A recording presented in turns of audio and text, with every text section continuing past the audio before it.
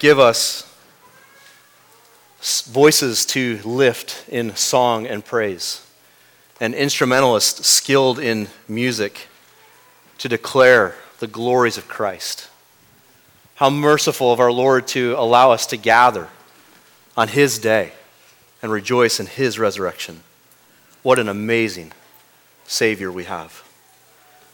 I invite you to take your Bibles and turn to Hebrews chapter 13. Hebrews 13 as we consider the resurrected shepherd and his blessed sheep. Hebrews chapter 13. In 1922, there was a discovery made that was quickly coined the most important archaeological discovery in world history. I would argue with that, but that's what they said. The discovery was made by Howard Carter, a British Egyptologist who was digging around in the King's Valley region of Egypt and came across a tomb that had not yet been unearthed. As he investigated into the tomb, he found that not even the grave robbers had found this tomb yet. It was completely untouched from when it had been sealed. As they investigated this tomb, they found that it was full of artifacts and treasures and the famous golden death mask of the pharaoh whose tomb it was, King Tut. The world was quickly awed and gripped by the story and by the reality of a tomb that was full. There was finally a tomb that was left intact that had not yet been touched. They took these ancient artifacts and it lit this frenzy worldwide to know and study Egyptian culture and history. These artifacts were shipped all around the world in a traveling display for decades on end. In fact, a recent tour just finished here in 2022, showing the world the artifacts found in this tomb that was full, both of artifacts and of King Tut's mummified body. Early on a Sunday morning, almost 2,000 years ago, some women headed to another tomb of another king. And they expected when they arrived to find it occupied with his dead body. But instead, they were met by an angel who announced to them the best news possible. He is not here, not because someone stole his body. He is not here because he has risen as he said. Come see the place where he lay. Friend, the world is consumed with kings' tombs that are filled with ancient artifacts, while the church is built upon and fueled by a tomb of an empty king because he has risen. He has risen indeed. To help us rejoice in our risen Lord this morning, I want to consider a text from this wonderful book of Hebrews, specifically just two verses from the last chapter, verses 20 and 21. This letter is called Hebrews because it's written to Jewish Christians. Jews are also known, as I'm sure you are aware, as Hebrews. And it's written to these Jewish Christians who are obviously struggling with and battling with the culture that they've left, the religious pressure and system that they are fighting constantly against, seeking to press them back in to religion and Judaism. As you read through the letter, you realize that pressing is so severe that they're facing opposition, they're facing loss of wealth and goods and even their homes. They're facing imprisonment and persecution and potential martyrdom if they continue to say that Jesus of Nazareth is my Savior and my Messiah. And so the author of this letter writes to them, some think even preached to them, this letter, calling them to persevere through the reproach, to bear the shame of being identified with Christ through faith in Him. And he tells them this is so serious and so severe that if you fail to persevere, you will not enter in to eternal life, meaning your faith was never legit in the first place. It says to them, never turn back from Christ, never return to that religious system over your true Savior. As he tries to convince them of this, he has a letter that's dripping in Old Testament analogies and even quotations. You would expect that, writing to Jewish people. This is their scriptures, the Old Testament. And he writes using the Old Testament, proving to them that Jesus of Nazareth is far better than anything in the Old Testament. That all of those things they cling to in the Judaistic system point to this Jesus of Nazareth. And so he writes to them right away in chapter 1, he says, Jesus is far greater than the angels. Chapter 2, Jesus is far greater than Moses.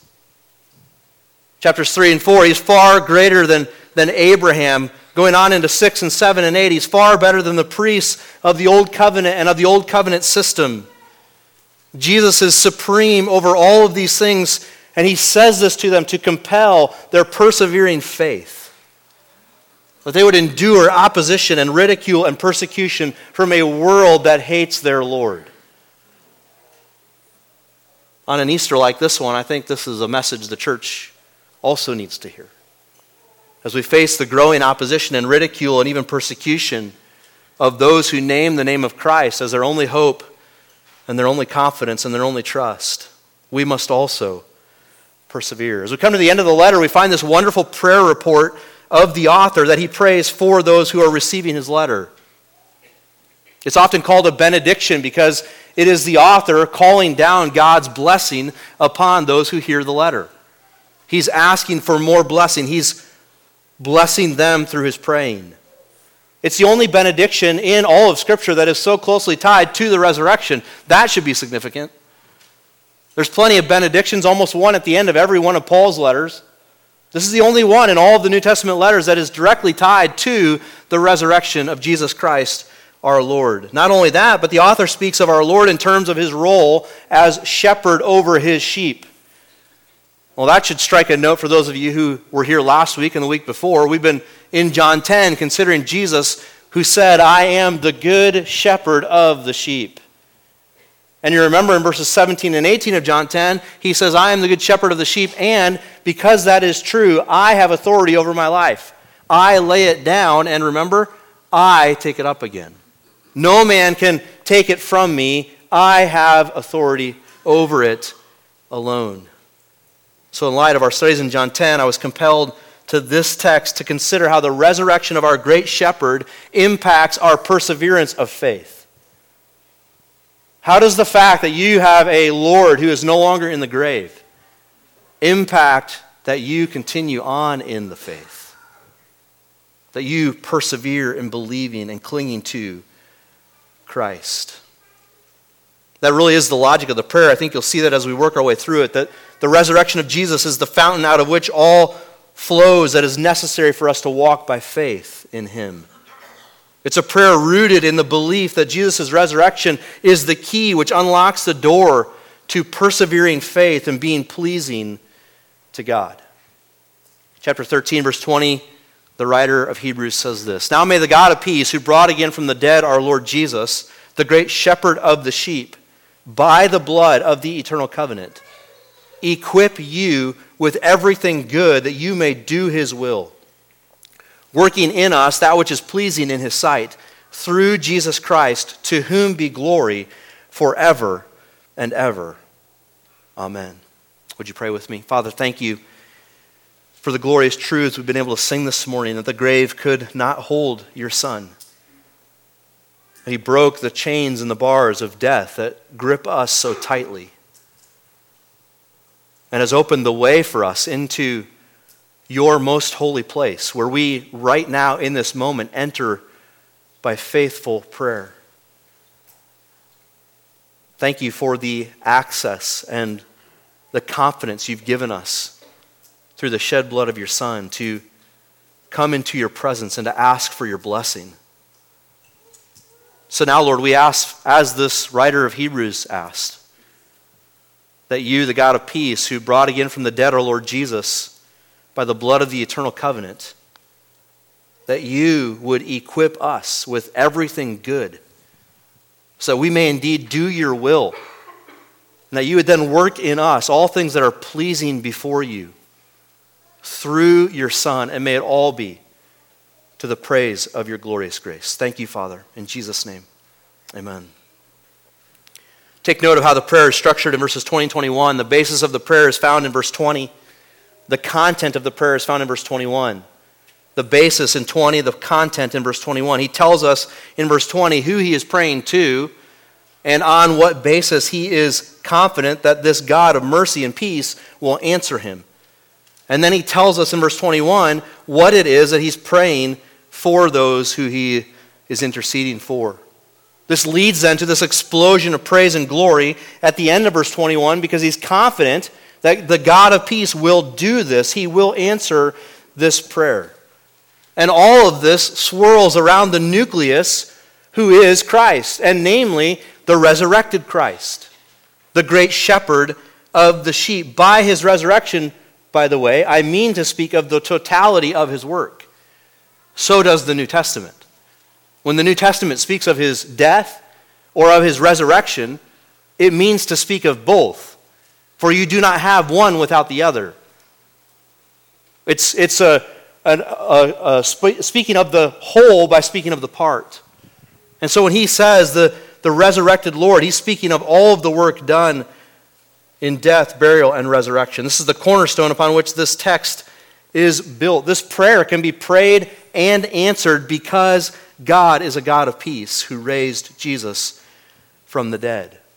And then the sheep of that shepherd, as we find in verse 21, are blessed with those realities because their great shepherd was raised from the dead.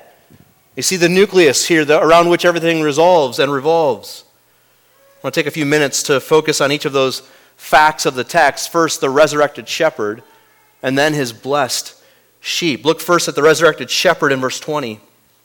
As I've told you already, the book of Hebrews is all about Christ. It's all about Jesus of Nazareth and extolling and exalting him. He being supreme over all, he says to his hearers, you must persevere in your faith. Even if it costs you everything, believe in Christ. It's really quite an astounding thing then that this is the first direct mention in the book of Hebrews of the resurrection of Jesus. This is the first time in the book that he's mentioned the resurrection of Christ. That's not because it's unimportant, but rather because it's assumed. He's written all throughout the book, and what he focuses on in the book of Hebrews is the exaltation of Jesus.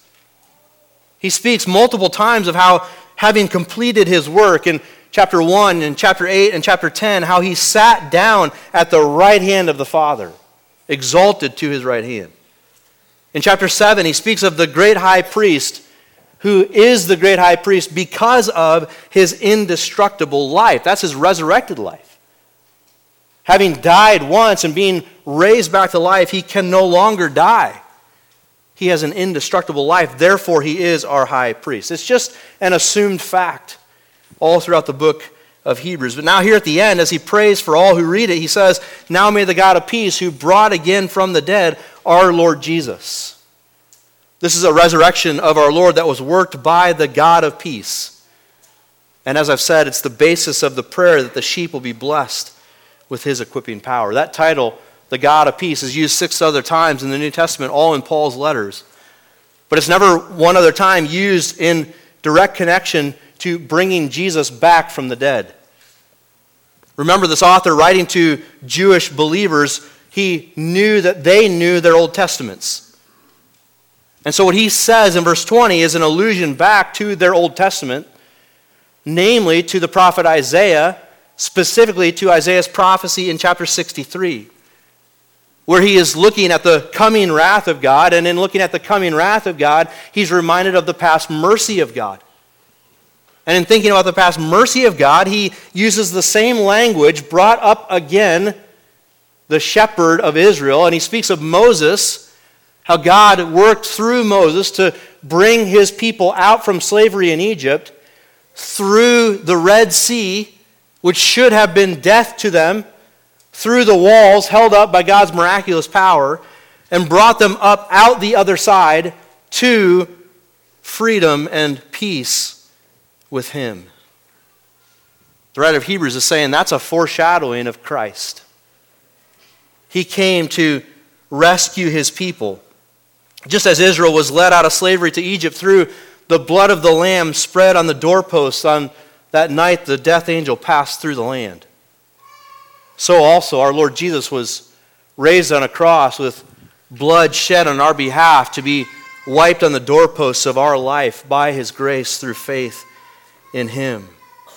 Just as they left and passed through the depths of the Red Sea and back out the other side to freedom and peace with God, so too Christ gave himself as the spotless lamb and led us through the valley of death and out the other side. Because God brought him back again from the depths of death. And in fact, then, he can be the God of peace. This is the only way he can be the God of peace.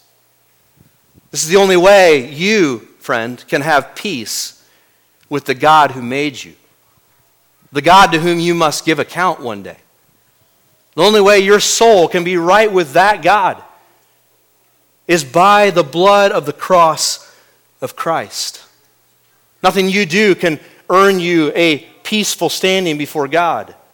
It is only what Jesus the Lord has done on your behalf. There are many verses that speak of that, the clearest being Colossians 1 and verse 20, where Paul says that this Jesus was used by God to reconcile to himself all things, whether on earth or in heaven, making peace by the blood of his cross. God can be the God of peace because Jesus was the sacrificial lamb. God can be the God of peace because in his resurrection, the Father validated his work. What Jesus said on the cross, tetelestai, it is finished, it is paid in full. The Father said on Sunday morning when that dead body was raised back to life into an indestructible life. How is it, friend, that we have a guarantee of peace with God in light of our sin? How can you know that peace? How do you know that you've been forgiven of your sin debt, that it's been paid in full? How do you know that you can stand justified, declared righteous in the presence of a righteous and holy judge? How do you know that Jesus' death on the cross was enough to cover your sins? Isn't it because he was raised from the grave? Doesn't that settle all of those questions?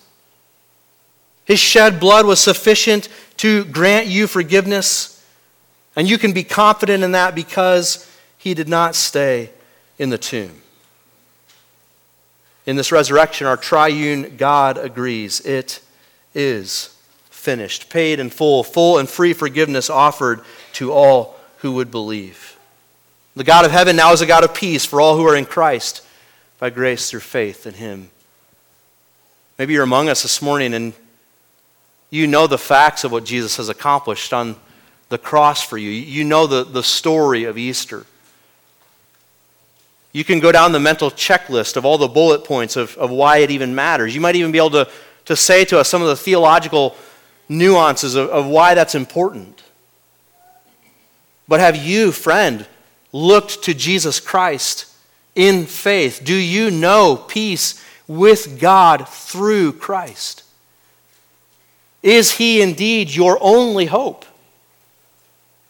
Because you're either in Christ or you're in your sins. Those are the only two options.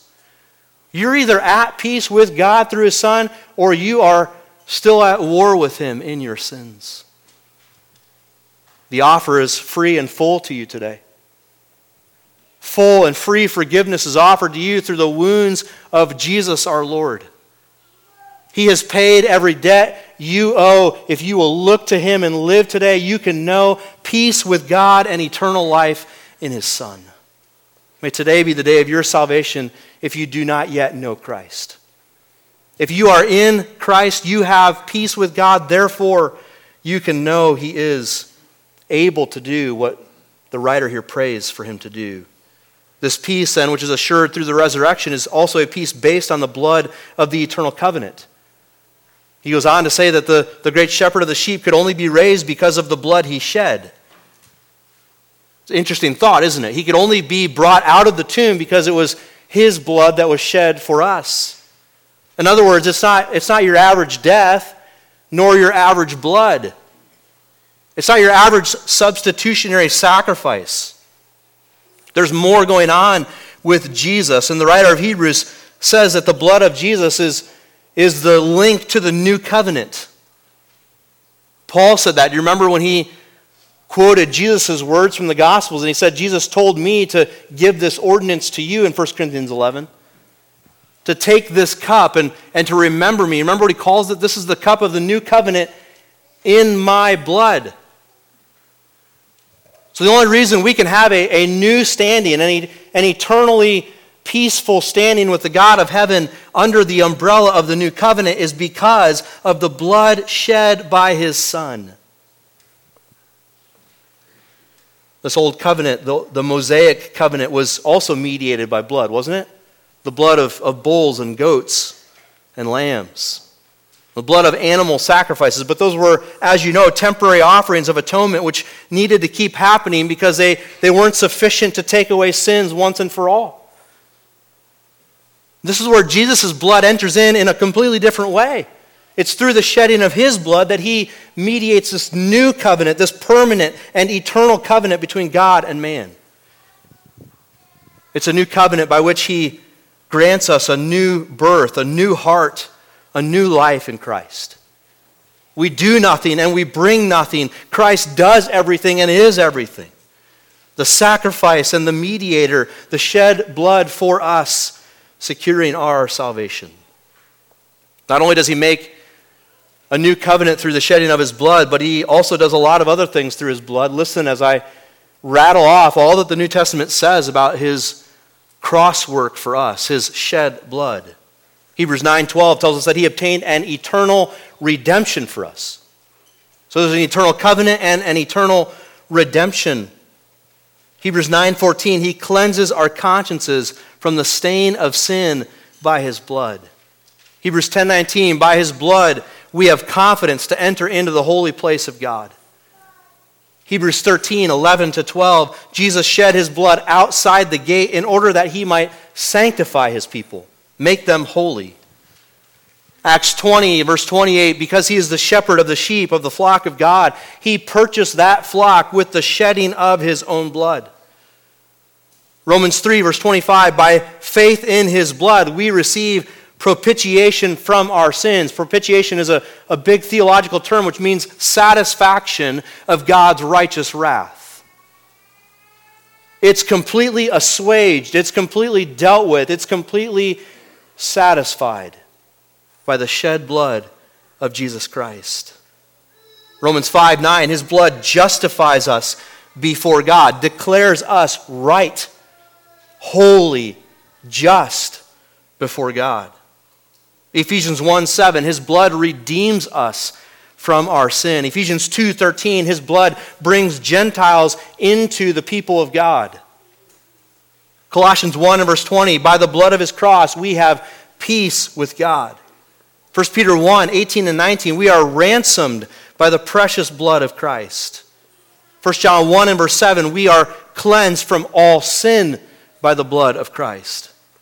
Revelation 1 and verse 5, we're released from our sins by the blood of Christ.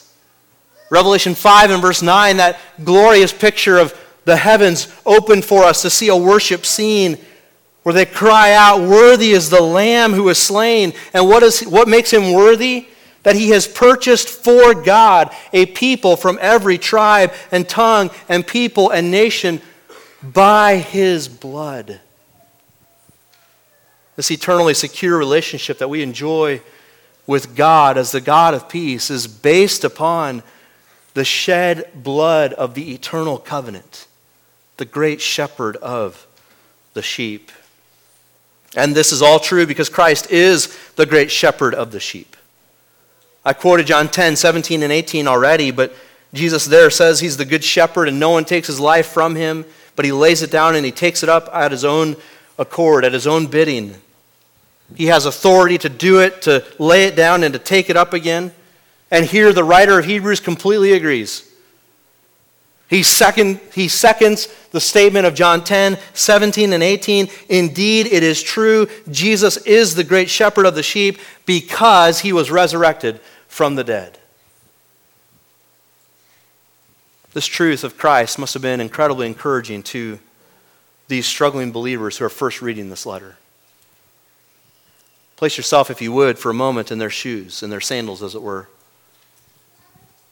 These struggling believers facing the plundering of their property and prison time if they continue to name the name of Jesus as their Savior and Messiah. But they're assured here at the end of the book that their walk is not a walk that is alone. They are indeed led by their great shepherd, and they can be led by their great shepherd because he's no longer in the tomb. He didn't just say when he was alive, I am the good shepherd, I hope that works out for you. He said, I am the good shepherd, and then he raised himself from the dead and said, see, I'm the good shepherd. I'm the great shepherd of the sheep. I went through that death on your behalf. Shortly after this letter was written in the 2nd century, Christians in Rome were pushed underground, metaphorically and literally. You remember Nero, particularly in 70 AD, 68 to 70 AD, hated the Jews, 64 to 70, I should say. Hated the Christians and used them as a scapegoat for the burning of Rome, which he himself had lit the fire. That persecution drove them, not just Nero's, but then Diocletian's at the end of the 1st century, drove the Roman Christians who continued to cling to Jesus to meet in the catacombs, which were hewn out grave burial yards underneath Rome. Cave, a labyrinth of a cave system in which they would bury their dead. And the Christians would go and meet down there and know that they could find safety there, for the Romans certainly wouldn't look for them there. They could go and have their love feast. They could gather around the Lord's table and remember and rejoice in the love shown to them. They could sing at the top of their lungs to this great God who had saved them. They could be encouraged with the Scriptures and consider the glory of Christ and continue in their faith. And while they were down there, they wrote on the walls. They wrote statements and sayings and drew pictures to help encourage them, a little wall art to lighten the scene, if you will. And you know what the most common scene depicted on the walls of the catacombs is? Jesus with a sheep draped around his shoulders, carrying the sheep along. I think it is one of the most encouraging, life-giving, faith-inspiring, perseverance-invoking thoughts to think of Jesus as the great shepherd of the sheep, who has gone through everything we will face to a level we can never imagine, and has come out the other side victorious. So that Paul can say to us in Romans 8, neither death nor life, nor persecution nor suffering, nor height, nor depth, nor power, nor principality, nor any other thing can separate you from the love of God in Christ Jesus. He has secured you in every way. Why can this be a sure comfort? Because he was brought back from the dead as the great shepherd of the sheep. This resurrected shepherd then has blessed sheep. That's the focus of the prayer in verse 21. Based on all that's been accomplished by the death, burial, and resurrection of Jesus of Nazareth, we now know that his sheep are blessed. And that's the way the author prays in verse 21. And what does he pray? Well, he prays that the God of peace would equip them with everything good, that they may do God's will, and that God would work in them that which is pleasing in his sight through Jesus Christ. Beloved, this is the resurrection in work clothes. This is what the resurrection should do for you tomorrow. This is how the resurrection should impact your life on July 13th, and on November 12th, and on December 31st, and however many days the Lord gives you in this life. Every one of them should be affected this way. This is theology in work boots. Theology puts its street clothes on here in verse 21. And says here how we now live in light of the resurrection is this. This is everyday living kind of stuff here. And I would argue, I hope you see this. It's hugely encouraging to to us. This resurrected shepherd is not a shepherd we come and rejoice in the moment and sing our songs at the top of our lungs and play our horns as loud as we can. And I hope in heaven I get to play a trumpet, by the way. I want to just blow that thing as loud as I can in praise to God and make it sound good. Wouldn't that be awesome? Maybe we can play every instrument available, ones we haven't even seen yet, in praise to the King. But I digress. We could do all that today and go our way and have missed the whole point.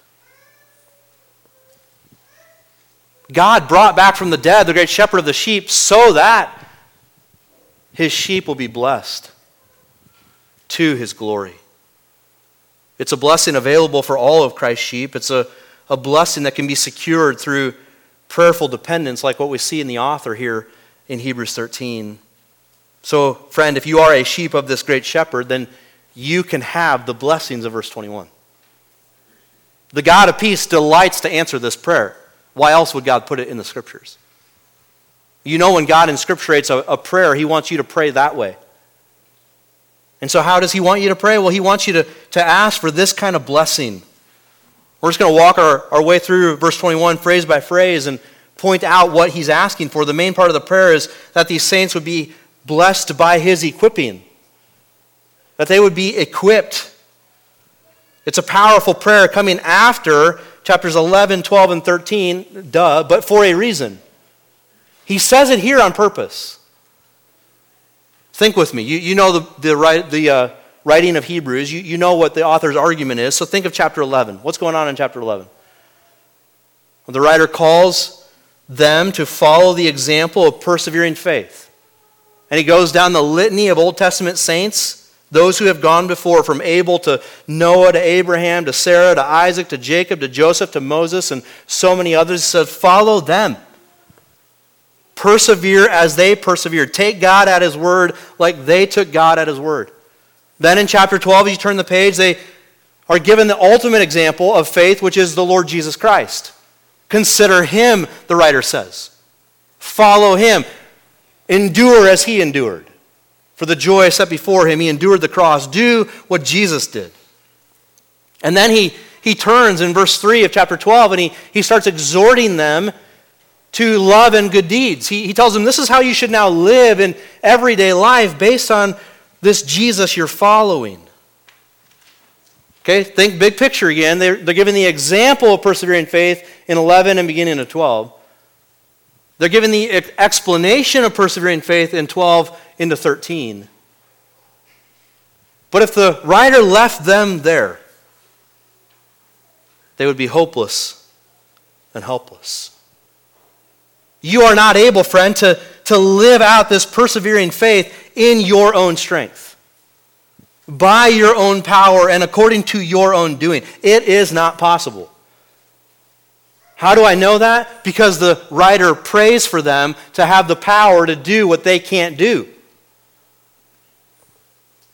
So he says, Lord, equip them to do your will and to walk by faith. This is the energy needed, the power needed to walk by faith and to persevere in faith.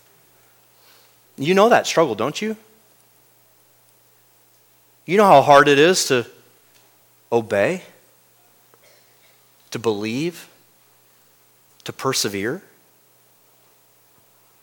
You know how difficult it is to maintain the roles and responsibilities that God's given to you? You know the crushing weight, don't you, of those things? I sure do. Us preachers often lament together how God asks us to live the sermon before we preach the sermon. That has been my experience this week. Just crushing weight of everything. Like, I can't do this. You can't do this. You can't persevere in faith in a resurrected Lord. You know him, you see him, you're given the example of him, you're told how to walk by faith in him, and you still need more. That's how helpless we are. We're sheep. And it is here that the resurrected shepherd thrives in giving us life. spiritual energy mediated through prayerful dependence to help us take God at His word and walk by faith. It is necessary upon our hearts this morning to ask this God of peace to do this work in us. Where you feel that crushing blow, you need to pray this prayer. Where you feel that utter helplessness and you failed yet again, you need to bow the heart and the knee before your sovereign and ask Him for help. Specifically, ask Him to equip you. That's the mending of the nets that we see in Mark 1 when Jesus comes across His disciples. Before He calls them, they're in the boat mending the nets of their Father's business. That's this word. They're equipping their nets. What are they doing? They're fixing and preparing their nets to go do something, to get the job done. That's what the writer of Hebrews prays about for all those who are sheep underneath the great shepherd, that they would be equipped by the great shepherd to do the things that the great shepherd wants them to do, to have the equipment, as it were, to accomplish the task. This is the prayer of faith. Mend us and prepare us and equip us to do your will, O God. And notice that he prays that God would give everything good that's needed to do it. Lord, don't just give me the motive to do it. Don't just help me with the right desire. Lord, equip me with the right unction of the will. Lord, equip me with the right decision in the moment to know your will. No, it's like everything. The heart attitude, the heart motive, the compelling reasons, the content of obedience in submission to the word. Everything good that is needed to obey the great shepherd of the sheep, he's asking the God of peace to give. This is the blessing that comes by his equipping, and this blessing also comes to us for his will. By his equipping and for his will. The equipping is not so we can live to ourselves and go our merry and sinful way, is it? It's not so we can have an easier life and enjoy ourselves a bit before we exit this life. Rather, the equipping is so we can do what God wants us to do. Walking by faith and persevering in our following of Jesus is not some nebulous concept out there where we find kind of a way that we chart our own path. Kind of bounce between different opinions, ours and others, and kind of figure life out as we go and call it the will of God. That's not what he's talking about here. Now, how do I know that? Because he spent the last 3.5 chapters talking about the will of God. He told them at the end of chapter 10, you have need of endurance as you face these challenges so that you will do the will of God and receive what is promised to you. What's the will of God there? He says it's to not shrink back or fall away, but persevere in faith. Chapter 11, he explains to us and lays before us the perseverance of Old Testament saints who took God at his word. They were given promises of God, the words of God, where he went on the record and said, I'm going to do this for you. And then they went out from there and it didn't look like he was going to do this for them. Abraham and Sarah married decades, no children. I'm going to make a great nation out of you. As many as the sands of the seashore. I'm going to through you make many nations. I'm going to bless the world because of you. He has no children. How is that possible? But he persevered in faith. He continued believing that God would be a God of his word. This is what it looks like in every moment to walk in persevering faith and to walk according to God's will. It is to take God at his word. Even if everything else contradicts it. Then in 12:1 he says, lay aside every weight of sin and run this race of faith with endurance. That's God's will. Hebrews 12:3-13, learn the discipline of our Heavenly Father is for your good. Be trained by it to be more holy. That's God's will. Hebrews 12:14, strive for peace with everyone and the holiness without which no one will see God. That's God's will for you. Hebrews 12:15-17, abstain from fleshly and unholy living so that you do not fail to obtain the grace of God. That's God's will for you. 12:25, he tells us not to refuse the one who is speaking to us a better word than any other, namely Jesus Christ. That's God's will for you. 12:28, he calls us to be grateful for a kingdom which cannot be shaken. And in our gratefulness, offer up acceptable worship with thanksgiving to God. 13:1, let brotherly love continue. 13:2, show hospitality. 13:3, remember those who are in prison. 13:4, honor the marriage bed and keep it holy by purity.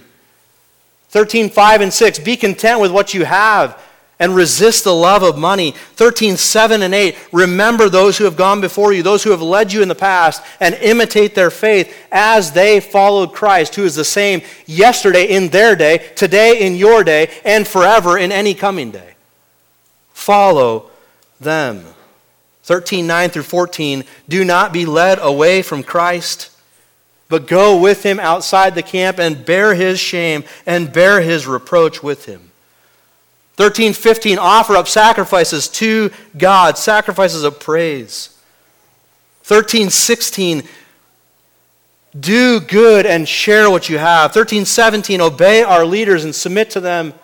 13:18 and 19, pray for us. This is God's will for you. Now he turns in 13:21 and he says, great shepherd of the sheep, God of peace, you must help them do that. You must equip them to make that happen. God's will is not obtuse, it's not unknown, it's not nebulous, uncertain, or uncommon. It's not individualized or personalized. It's general enough that it applies to all believers of all times, in all places. But it's also specific enough that it directs every aspect of life to be lived by faith in Christ. Beloved, God intends for us to do his will, to obey him and to grow in the holiness we see in Christ. He so much intends it that he explains it to us. Brother or sister, does that matter to you?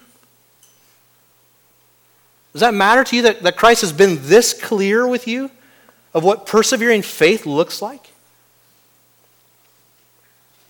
Do you find yourself pressing into these commands? By faith, receiving them as what is best for your good and for his glory? Do you find yourself crying out to the Lord, I can't do this, Lord? I can't obey you here. I'm struggling with the love of money. I can't be content in my heart of my own power and strength. I can't do your will here apart from your help. Lord, equip me as the God of peace who brought again from the dead the great shepherd of the sheep, even our Lord Jesus Christ. If indeed he has been raised from the dead, then we have all that we need for life and godliness, including obedience to his will. This blessedness of walking in his will is also by his power. The next phrase says, working in us that which is pleasing in his sight. You can't know this blessed life unless you walk by faith in our resurrected shepherd, knowing that it is from him and it is by him. Not only does he tell us what to do, but he makes us able to do it. That's an astounding, that's a good shepherd, don't you think? An average shepherd just tells the sheep where to go and get it done. But a great shepherd tells us what to do and then makes us able to do it. This is how Paul speaks in 2 Corinthians 3 and verse 5, where he says that our confidence is never in ourselves, but always our adequacy comes from God. This is how he also talks in Philippians 2, 12 and 13, where he tells us to work out our own salvation with fear and trembling. That's live in accordance to God's will. Then he roots that command in God's work and God's power when he says, for it is God working in you both to will and to work for his good pleasure. This is the heart of the life of faith. It's a clinging to Christ in prayerful dependence for spiritual strength and energy to do the things necessary so that you might be pleasing to God. And the confidence, the only confidence that secures that faith is that Jesus was resurrected from the grave. If that is not true, you have no hope to obey God. But because that is true, you have all the hope you need, all the power available, all the mercy to flow to you by the God of peace through Jesus Christ our Lord to make you that which is pleasing to him. This is also then for his pleasure. It's by his power and for his pleasure. It pleases our Heavenly Father when we walk by faith in his Son. This ought to put a smile on your heart. Brother or sister, God is pleased with you when you obey and walk by faith and do his will. We're not talking about justification here. That is settled only by Christ. The pleasure of your righteous standing before God cannot be won by your good works. It can only be won by the good work of Jesus through his death on the cross for you. But once that is settled by grace through faith in him, you now being born again, having new life in you, being redeemed from your sin by the blood of his cross, you now can do his will and he's pleased with you. I happen to be a dad, so I know how quickly I come across as unpleased with my children. How easy it is for me with a look or a little word to sour every part of their existence because dad is not pleased with them. I also know the power of that encouraging moment when you can say to your kids, I am so thankful to God for you. You bring me such joy. Thanks for being my kid. And you know, being a kid, the joy that brings to your heart when your parent recognizes you as being pleasing to them. Beloved, this is the resurrected Christ's work in you to make you a delight to his Father, to make you a joy in the presence of God, that you do his will and he is pleased with you. This is also then through his provision. This is the blessed obedience through Jesus Christ, the writer says. The only way for this prayer to be answered, as we've said, is through Jesus Christ. And so you don't miss it, he says it again at the end of the verse. This substitutionary death of Christ, this powerful resurrection of Christ have provided for us all that we need to live this life of faith in God. And I have to tell you, it's not one way among many. It is the only way. There is no other way to be empowered by God, equipped by God to do his will and to be pleasing to him. It is only through Jesus Christ. He has worked that work for you through his Son. And this ultimately then is for his glory. This is the explosion of praise at the end of the prayer. To whom be glory forever and ever. Amen. This could be speaking of glory to Christ. He's the closest antecedent. Or it could be speaking of glory back to the God of peace, who's the main subject of the prayer. Either way, it doesn't much matter, does it? Glory to Christ or glory to the Father, it's glory to the triune God. They magnified together in this glorious work to equip their people to do their will through the power of the resurrection of the great shepherd. Beloved, there's no better life than the one of blessing prayed for in these two verses. There's no greater dependence which we can express upon our God than what we see here expressed. There's no greater confidence we can have than the confidence rooted in our resurrected shepherd who delights to bless his sheep as they seek to walk by faith and do his will for his pleasure and ultimately to the praise of his glorious grace. Take this theology and put it into working boots this week. Because your shepherd is resurrected, may you be blessed sheep. Let's pray. Father in heaven, thank you for the privilege to consider Christ. You've called us to do that. You've commanded us to do that. We trust that by obeying you, you will meet our spiritual need, which is to have more of Christ. to receive more of his grace, to be more conformed to his image. So we pray that you would accomplish that in your church today. We pray especially for those among us who don't yet know peace with you through this great shepherd. We ask that by your kindness you would rescue them from their sin today. That they would look upon Christ and believe and have eternal life. That they would be set free from sin to live this life of obedience to your will. Then, Lord, I pray for the saints among us who struggle the most today with obeying you, with walking by faith. I pray that today would be a day of great liberty where they would confess that sin to you. They would know the freedom of forgiveness through the shed blood of Christ.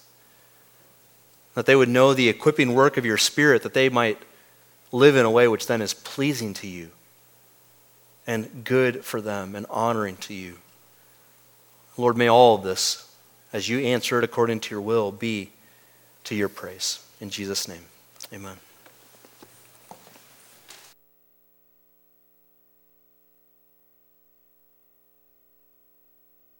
I want to invite you to stand as we end with a parting song of praise to our risen Savior. Alleluia, alleluia.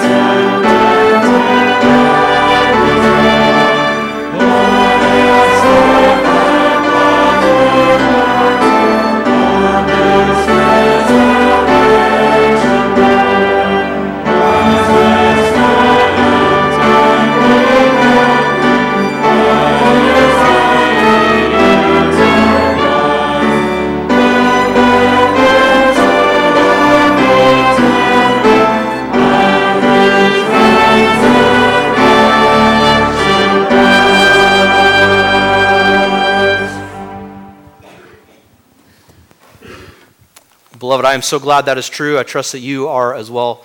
It's been a good day to gather and worship and give praise to our Lord. I hope your heart is encouraged, your faith is inflamed, your love is made new and stronger than it's ever been for our Lord Jesus. If you're visiting with us today, it's a special joy to have you. I trust to get the opportunity to meet you as soon as I pronounce the blessing, the benediction, which we trust the Lord will answer. I'm going to make a beeline down the aisle, not to be rude, but try to get to the door and see as many of you as I can. One of the greatest joys of Resurrection Sunday is being together with God's people. So it'll be a joy to see you at the door and to greet you and thank you for being here among us this morning. As you go your way, may this be true of you, the grace of our Lord Jesus Christ and the love of God and the fellowship of his Holy Spirit be with you all. God's grace to you. You're dismissed.